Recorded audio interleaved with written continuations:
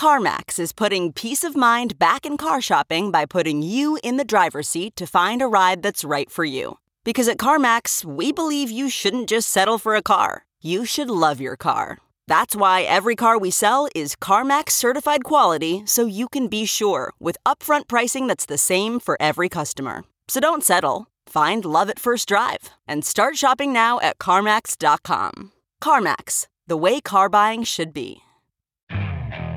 Okay, picture this. It's Friday afternoon when a thought hits you. I can spend another weekend doing the same old whatever, or I can hop into my all-new Hyundai Santa Fe and hit the road. With available H-Track all-wheel drive and 3-row seating, my whole family can head deep into the wild. Conquer the weekend in the all-new Hyundai Santa Fe. Visit HyundaiUSA.com or call 562-314-4603 for more details. Hyundai, there's joy in every journey.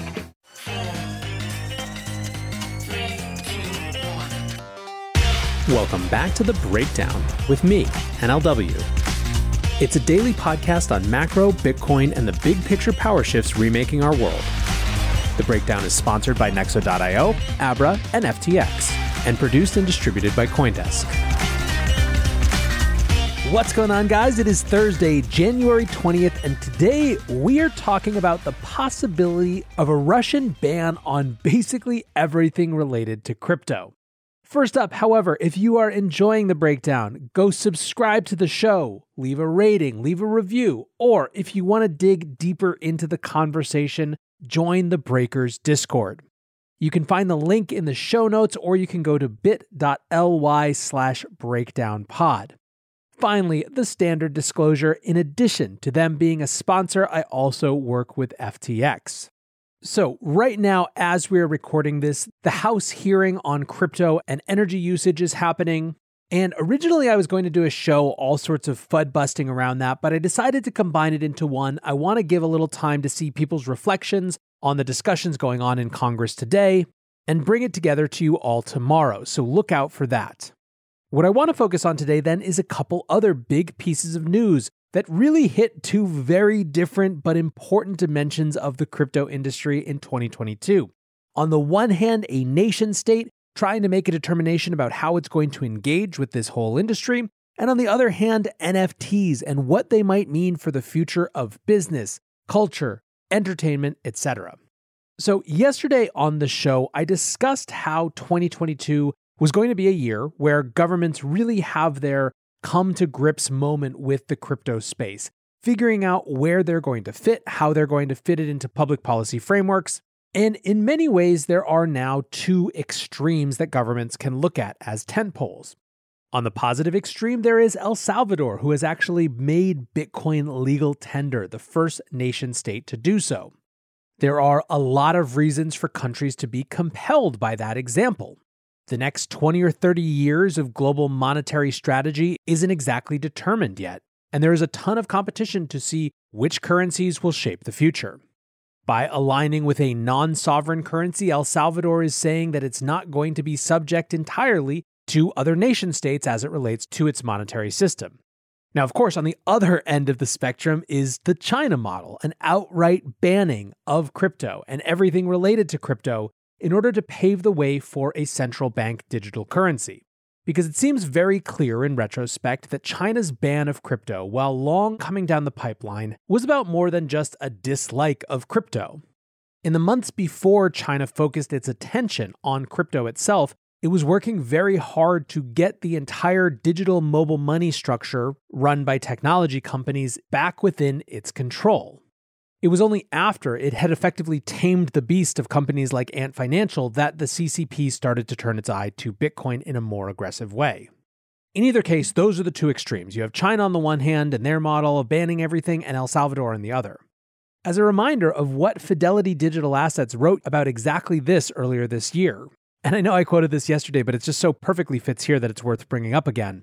Quote, "We think the two developments observed this year couldn't be more opposed. Time will certainly tell which path is more successful, but given our view of digital assets, it isn't surprising that we think an outright ban will be difficult to achieve at best, and if successful will lead to a significant loss of wealth and opportunity. History has shown capital flows to where it's treated best, and embracing innovation leads to more wealth and prosperity. We also think there's a very high-stakes game theory at play here, whereby if Bitcoin adoption increases, the countries that secure some Bitcoin today will be better off competitively than their peers.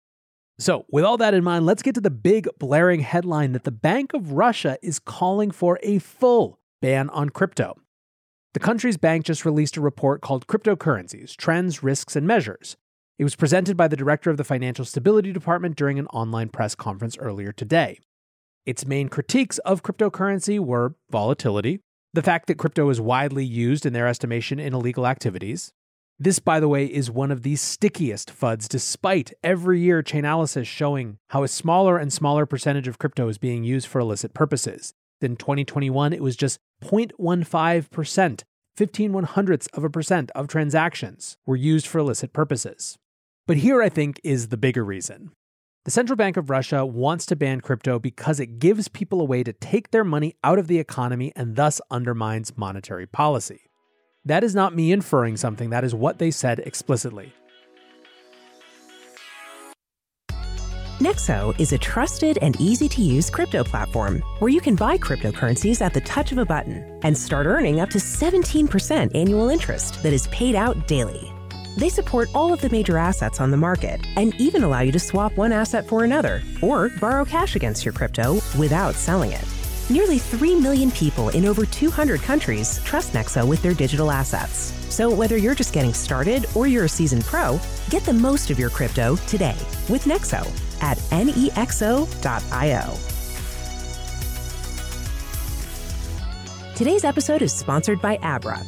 Join over 1 million users and conquer crypto with Abra, an all-in-one, simple, and secure app where you can trade over 110 cryptocurrencies, get 0% interest loans using your crypto as collateral, and earn interest with up to 14% APY on stablecoins and 8.15% APY on Bitcoin.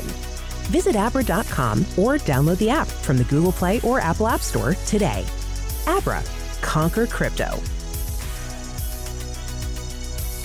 The Breakdown is sponsored by FTX. FTX is the safe, regulated way to buy and sell Bitcoin and other digital assets. Trade crypto with up to 85% lower fees than top competitors.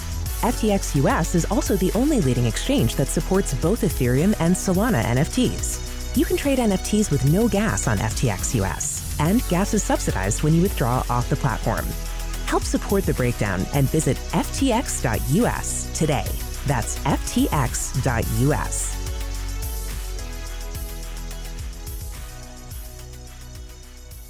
So, what is the Central Bank of Russia recommending? First, they're not suggesting banning ownership of crypto by private citizens. However, they might as well be. What they are suggesting prohibiting is issuance of tokens, any sort of trading activity that uses the country's existing financial infrastructure. They're suggesting prohibiting institutional investors from being allowed to invest at all. There is already a ban on using crypto for payments, but the central bank recommends adding new punishments introduced for buying or selling goods, services, or labor using crypto as the currency. Additionally, it's already prohibited for mutual funds to invest in crypto, but they want to see new punishments put in place there as well. Another big topic, as you might imagine, was mining. And this is particularly interesting because last year there were some positive comments from the country's parliament and various ministries around mining. Last year, Russia's Ministry of Economic Development, Ministry of Energy, and State Duma, which is the lower house of representatives, discussed wanting to legalize mining and treat it as entrepreneurial activity. Now, mining is of course big in Russia. According to the Cambridge Center of Alternative Finance, Russia was the third biggest location for miners in August of last year, seeing just over 11% of global hash rate, after only the US and Kazakhstan. These ministries argued that formalizing the Russian mining industry would be a boon to the economy, and that what's more, it already fits within the definition of entrepreneurship that exists in Russia's civil code. Now keep in mind that mining is not technically banned in Russia, it's just confused as it relates to regulations and taxation.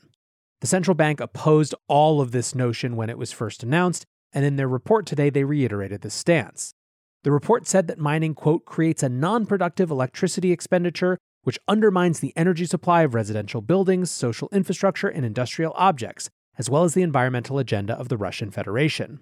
Thus, they believed the optimal solution, their words, was banning it. Now, of course, anytime you see something like this, the important question is how serious is the threat? Remember, it was who was making the China ban comments that actually mattered ultimately. Roman Zabuga, the PR director of mining hosting provider BitRiver, said that the probability of Russia actually banning crypto is negligible. Whit Gibbs, the CEO of Compass Mining, said this is the Russian central bank reiterating their old sentiment ahead of upcoming working group formation. Certainly from a market standpoint, actors in the space do not seem concerned about this. Bitcoin is up about 3% since yesterday. For Russians, of course, it's more concerning. Now, the central bank also said in this report that it thinks a Russian CBDC, a digital ruble, would satisfy the needs of Russians for faster and cheaper digital payments. And now, from here, market participants have until March 1st to comment on the report. Lynn Alden summed up my feelings and many people's feelings, I think, very crisply in a couple tweets about this, saying, Russia now seeks to follow China in banning Bitcoin and crypto. Citing financial stability and terrorist financing, what Russia really means is preventing capital flight and maintaining authoritarian control over political opposition. Bitcoin isn't a problem for free countries, but it does pose a challenge to authoritarian regimes. It's probably best to think about that and understand the technology before calling it useless or a waste of energy. Now, back to a US game theory perspective, we now have two of the US's biggest geopolitical antagonists both either banning or signaling bans. By the transitive property, doesn't that mean we should be at least paying attention to this technology that they seem to hate so much? Certainly, I expect to see a lot of that type of argument flowing through Congress and the Senate in the weeks and months to come. Now, some news from the other end of the crypto spectrum, talking about geopolitics, what a perfect complement to now switch into social networks and their use of NFTs. The Financial Times is reporting that Facebook and Instagram are exploring plans to make, showcase, and sell NFTs. The report is that teams are working on a feature to display NFTs on their social media profile. In addition to that, there are teams working on a prototype to help users mint NFTs, and Meta is also discussing launching an NFT marketplace. Now, this comes from sources inside with knowledge of these efforts, and frankly is not super surprising. Facebook, after all, changed its name to Meta, and in December, Instagram's Adam Mosseri said that it was actively exploring NFTs without giving any more details. But apparently the NFT showcasing feature is now in internal testing. There are a couple interesting things here. For the right-click save as critiques, i.e. the people who say this is stupid because I could just make it my profile picture as well, this potentially undermines that argument pretty hard if there's the equivalent of a blue check mark for ownership, especially if people actually care about that. Second, Ryan Shot Adams from Bankless saw this and called it the beginning of a Web3 space race, and frankly, I tend to agree. I tweeted a couple weeks ago, just because you think a thing is stupid doesn't mean it's not a thing. Even for those NFT skeptics out there, these companies have decided to wage this war. In doing so, they're imbuing parts of the metaverse at least with the power of self-fulfilling prophecy.